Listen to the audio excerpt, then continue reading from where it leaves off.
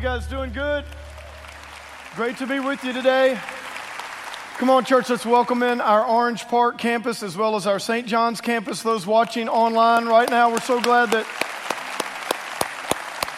you are spending part of your weekend here with us at Celebration. And today we are continuing in our series, Good Families Are No Accident. So if you have your Bibles, I want you to go ahead and go to Acts chapter 2.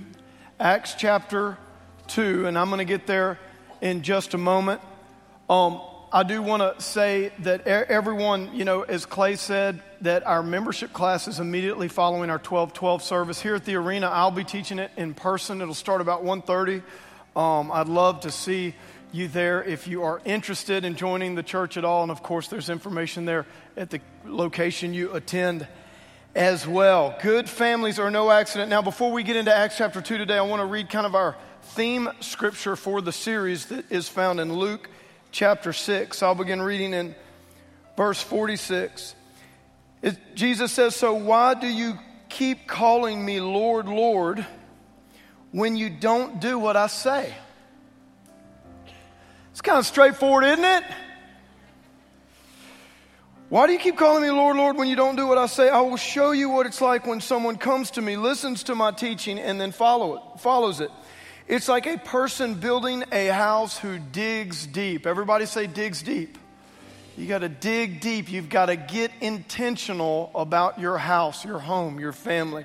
Who digs deep and lays the foundation on solid rock. When the floodwaters rise and break against that house, it stands firm because it is well built. Good families are no accident. It takes intentionality. It takes a strategic plan. They've got to be well built.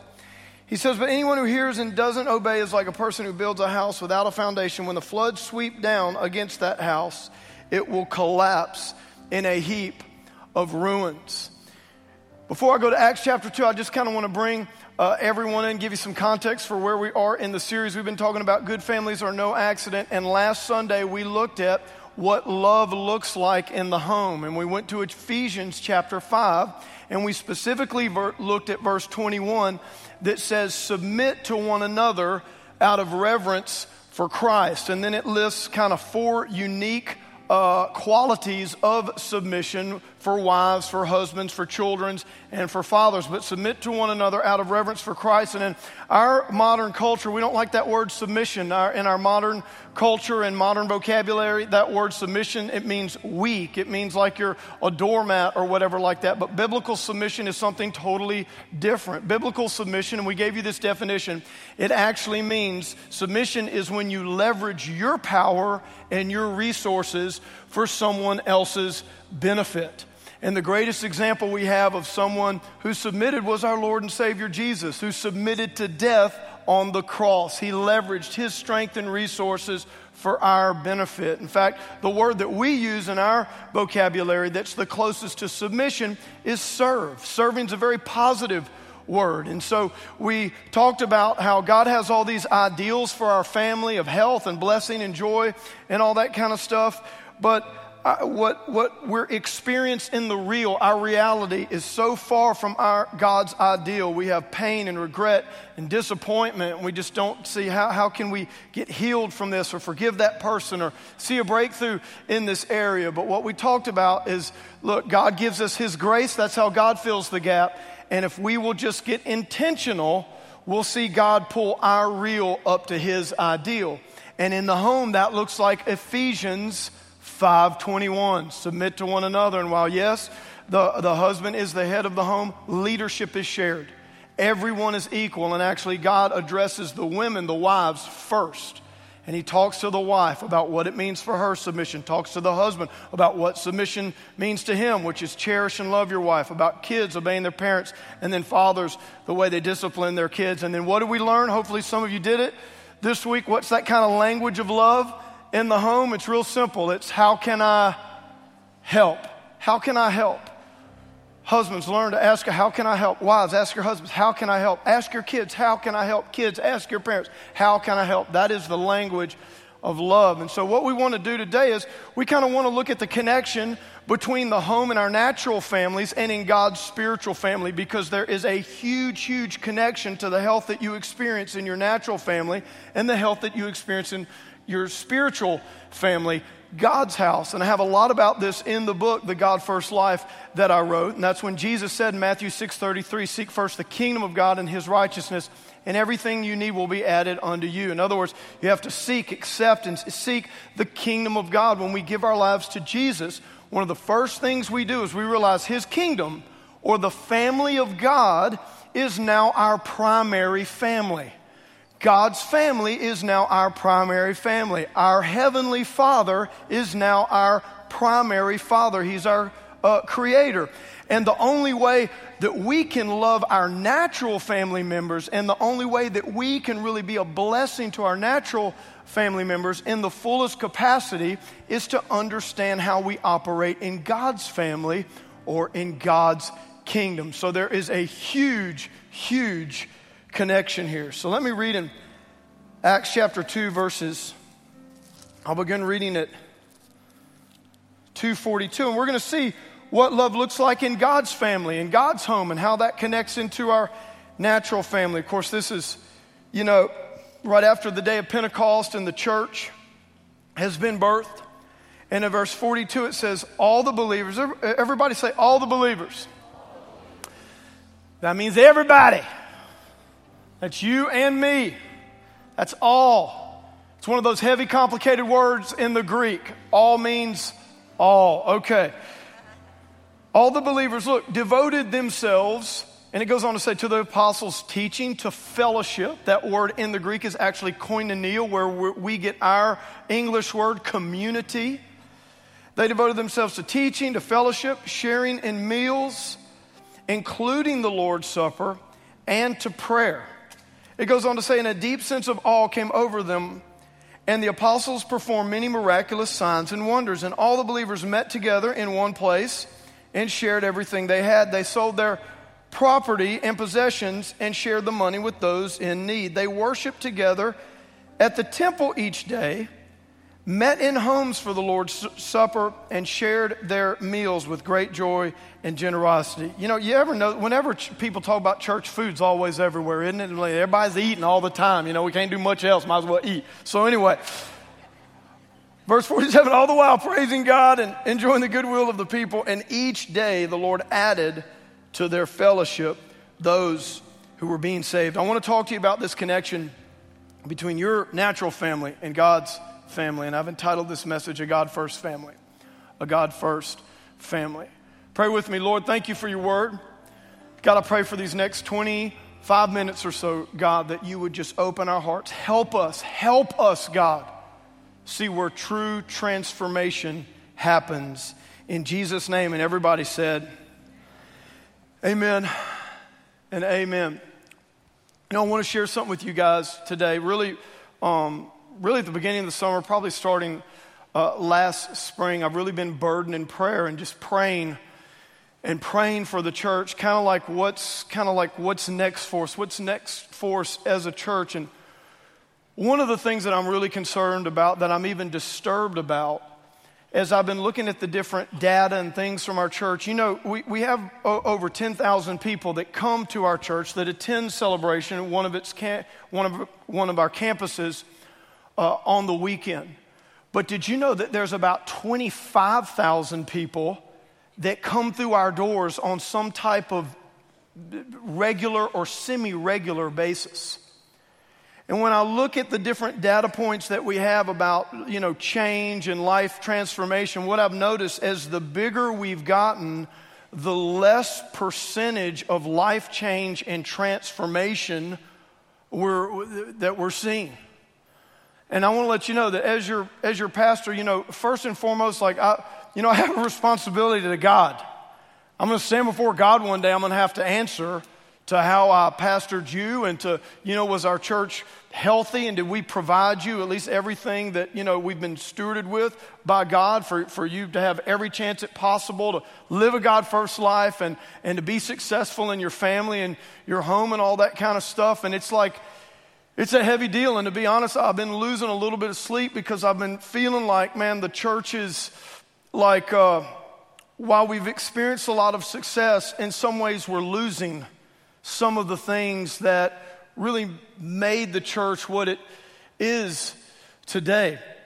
And I'm thinking about things like, the series that we're in right now. We're in this great family series, and what's going to happen in this series? You're coming on Sunday, and you're going to get some breakthroughs, and you're going to be excited about some things. And, even if you're, single, and you're going to feel like, man, you got a great plan and all this kind of stuff. And we're going to start getting some breakthrough here from where we are to where God has called us to be. But what happens many times is we get in a series and you're inspired through preaching, as you should be. You're inspired through the Word of God, but it fizzles out a month or 2 months later. How many of you know what I'm talking about? How many you come and you get inspired about something and it's God, but it's not sustainable. It's not repeatable. You watch this.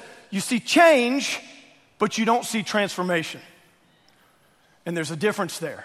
See, we can get changed, but if we don't have a context in which that change can be sustainable, we won't experience lasting transformation.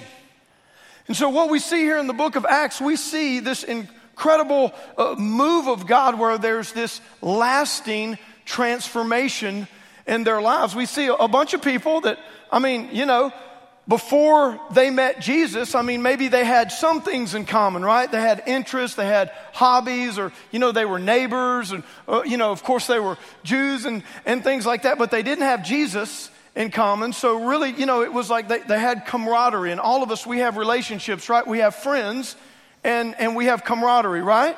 It's good. It's a good thing, man. People hang out with, go fishing with, go to the ball game with. Come on, if you're a man, you just sit around and do nothing with. Come on, where are my men in the house? Ladies, you ever wonder why men can hang out and not say anything? Because we don't have anything to say. We're just sitting there waiting on somebody to bring us some food or somebody to score a touchdown, something like that. But we all have camaraderie. But what we see here, what the Bible's talking about, something very powerful happens with this group of people once they meet Jesus, where their camaraderie takes on a whole different context and a whole different meaning. Because what they did was when they began to take the relationships that they had, that camaraderie, and the Bible says, and then they devoted themselves to teaching, to fellowship, to encouraging one another, to prayer. They devoted themselves. And what have we been talking about here in this series? We've been talking about what's the kind of the main key word that takes the real to the ideal? Intentionality, right? God fills the gap with grace. We fill with intentionality. And that's what they did here. They took the relationships they had and they said, you know what? We're going to keep hanging out and fishing, or you know what I'm saying, and being neighbors and all that kind of stuff. But what we're going to do, we're going to devote ourselves. We're going to get intentional. We're going to add some things, man. We're going to add the word. We're going to add prayer. We're going to have encouragement. We're going to have care. And we're going to take, watch this, our camaraderie. That's where we are right now. We're going to take our camaraderie and we're going to let God transform it into community.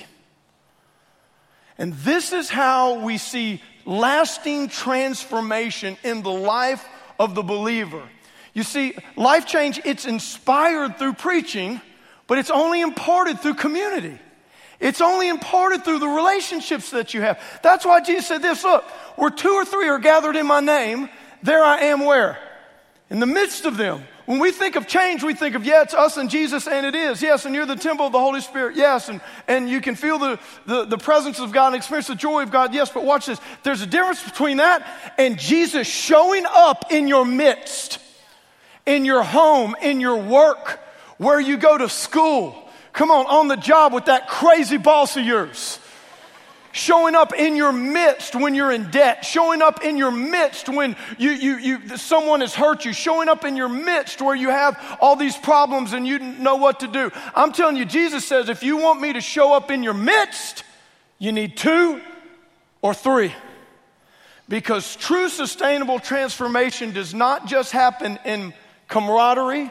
True sustainable transformation happens in community.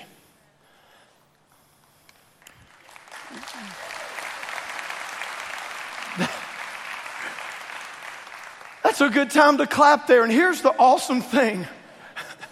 Yes, thank you, leading clapper in the... I know they're clapping for me at OP. That's what I'm telling you. If you have not been to the OP campus, you need to go to the OP campus. They are the funnest. They will shout you down. It's definitely the funnest place to preach. So, sorry, Arena, but I'm just saying.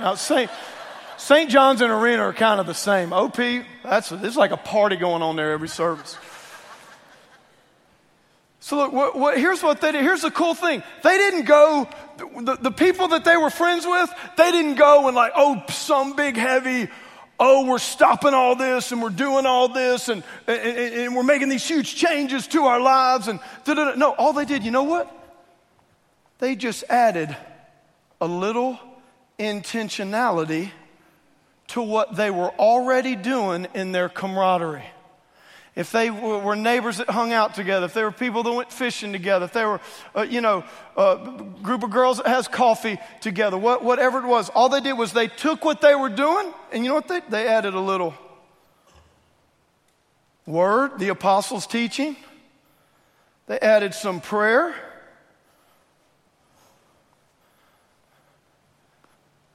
They added some encouragement.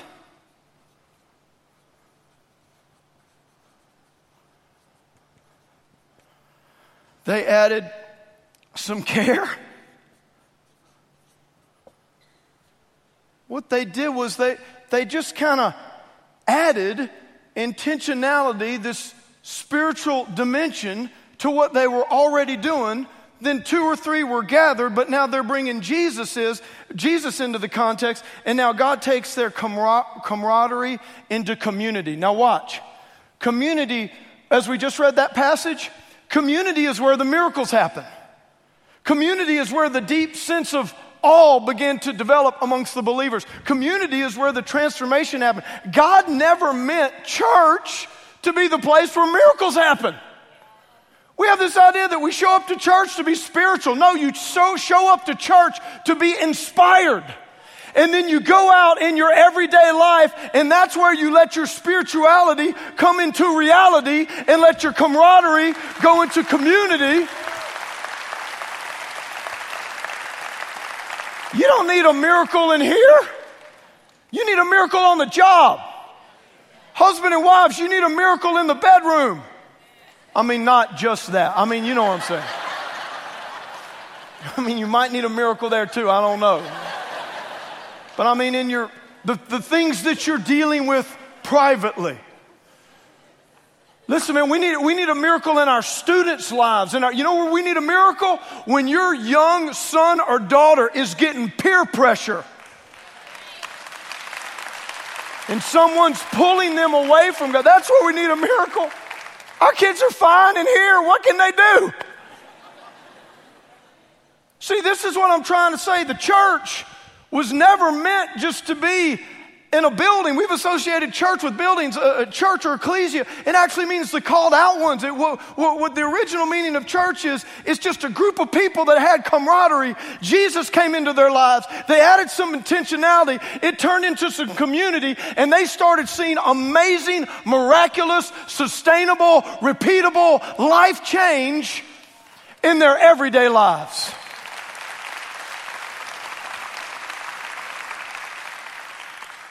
So this is kind of the crossroads we're at as a church.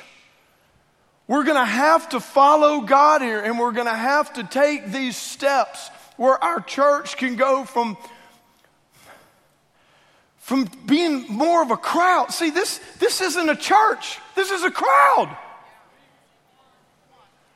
A church takes place in the context of community. What is community? Community is where you experience the power of relationships around a common purpose. It's a definition of community from the biblical perspective. Of course, that common purpose is Jesus and a God-first life.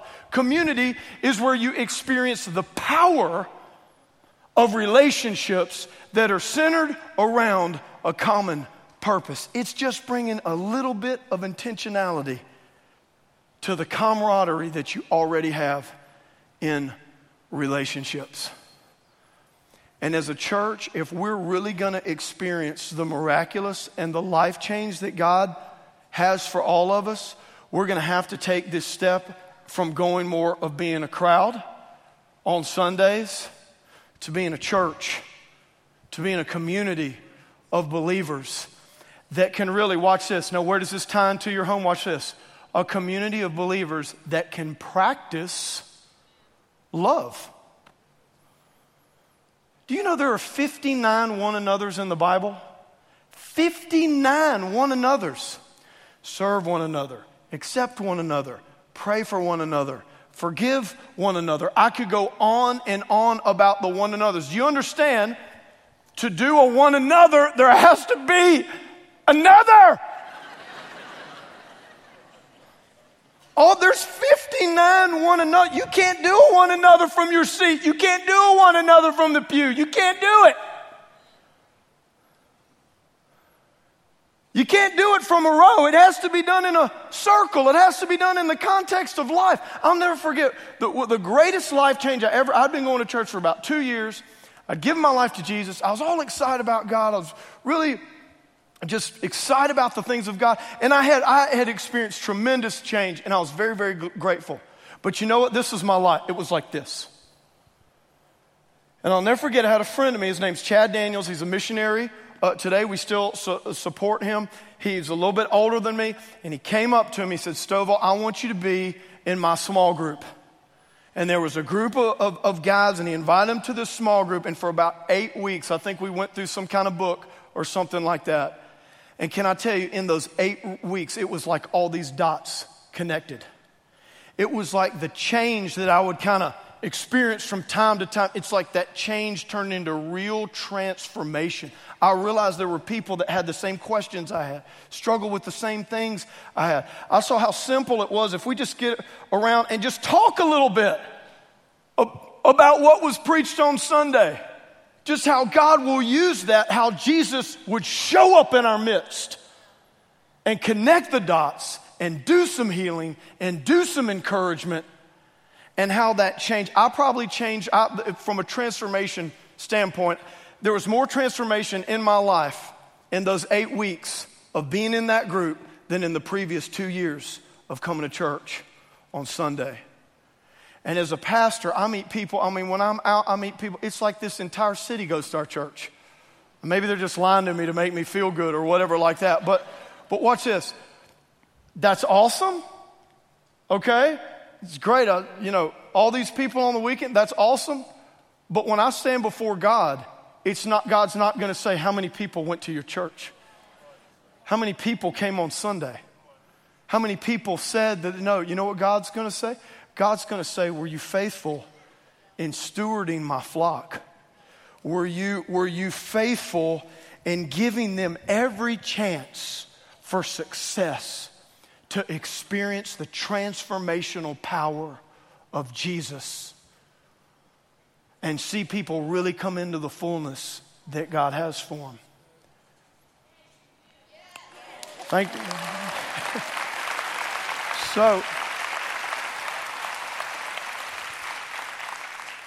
So this is where we are. So here's what I'm asking, and I'm asking everyone. I'm asking you to seriously think about, pray about becoming a host, hosting a group. It's not an alien. It's not an infection. It is like an actual host. Like, you host people. You host people. And look, this is a new way that we're doing groups here in Celebration, because it's got, see, the book of Acts, here's what I know about the book of Acts. When this all happened, they didn't have a 12-week leadership training class. It was much more organic than that. And all of my study and how the early church developed, it was really this. Kind of already had some friends. You added some intentionality with it, teaching, fellowship, encouragement, just like it says there. And it took it into this incredible, powerful, transforming community. Anybody can host a group. It's kind of a new way of doing groups here, okay? So I want to just kind of walk you through that acronym. We have an acronym for hosts. The first thing, here's all you need to do to host a group. Have a heart for people. Just have a heart for people. Can somebody please care for somebody else? Can we just stop taking 20 selfies a day? Listen, here's what how about let's do a death, is there like a othery? Like other peoplery? Like, can you like take a picture of the people you care about, you know? Hashtag compassion, hashtag something.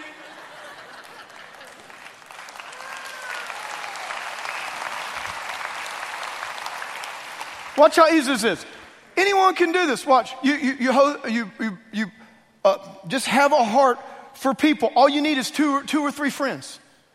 If you got 2 or 3 friends, that's great. You got one other couple, 4 people make a great group. 3 people make a great group. Jesus said, where 2 or 3 are gathered in my name, there I am in the midst of them. I mean, some groups, yeah, they're bigger. People like, you know, getting a lot of people together, all that. You can do it, man. There's neighbors on your street. There's people that you already know. You can do this. Watch. These groups start on the last week of August. Last week of August, they only last 6 weeks. 6 weeks. I'm asking you for like 30 minutes, maybe an hour at the most of your life for 6 weeks. Now, some of you that do exercise programs, look, I attempted P90X. That guy asked for like over an hour a day, every single day except Sunday for 3 months. You know where it got me? A busted up knee. I lasted 30 days. But I'm saying anyone, you can do this for 6 weeks. Look, you can do this. You can do this. It starts the last week of August. It runs through September. We're going to have a series. It's message-based. It's easy, easy, easy. The second thing, look, all you need to do is open. That's the O. Open your home, business, or meet anywhere. Anywhere. You can meet in Starbucks. You can meet before or after a gathering. I mean, I remember one time we had one group, they all went to the Jags game together. And so they put in this small group curriculum. It was like they got there early. They did that together for like 30 minutes. And then they started tailgating. Yes, bring me to your tailgate experience. The people you hang out with, maybe your kids have sports, you're single, and there's a group of y'all that, you know, you go out to eat or you go to coffee all the time. It doesn't have to be another night. Just add it around what you're already doing. The third thing, look, the S, serve a snack or at least coffee. You see all that food in the book? There's something about a meal. Do you know that in the early church, communion almost was always done in the context of a home? When Jesus set the example of communion, it was him and the 12 disciples. It's almost always done in the context of the home, but just food in general. Now watch, you don't have to cook a gourmet meal. Although, if I'm coming to your group, I like some good food, if you know what I'm saying. But it can just be coffee, it can be refreshments, that's all you have to do. I mean, it's funny, like some groups that we have in the church, it's like when I ask, hey, how's the group going? Oh, it's going great, man. We cooked jambalaya last week. Oh, how's your group doing? Oh, it's awesome, man. We're grilling like bacon, cheeseburgers. I'm like, how your group going? Oh, so-and-so's making spaghetti. I'm like, do y'all do anything besides eat? And then the last thing, look, have a heart for people. Open your home, business, meet any place, Starbucks, just find somewhere that's open. Go in there. The last thing is this, look, turn on a video. That's it. Turn on a video. Anybody can turn on a video.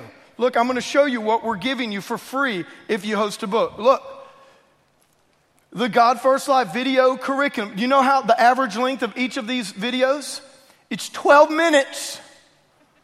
12 minutes. Look, it's me. Look.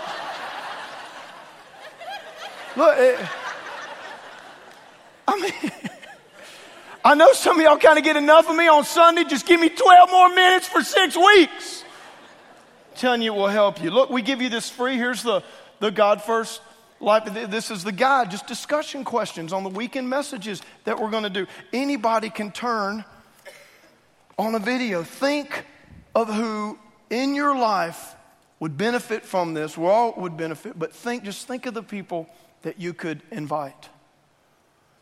Remember, Jesus said this, where 2 or 3 are gathered, there I am in the midst. You want to know why in the book of Acts the early church was experiencing all these miracles and all this power and all this transformation, all this joy? It wasn't because they were going to the temple once a week and getting inspired. It was because in addition to going to the temple once a week and getting inspired, they were meeting all throughout the area and they were experiencing real life transformation in the context of community.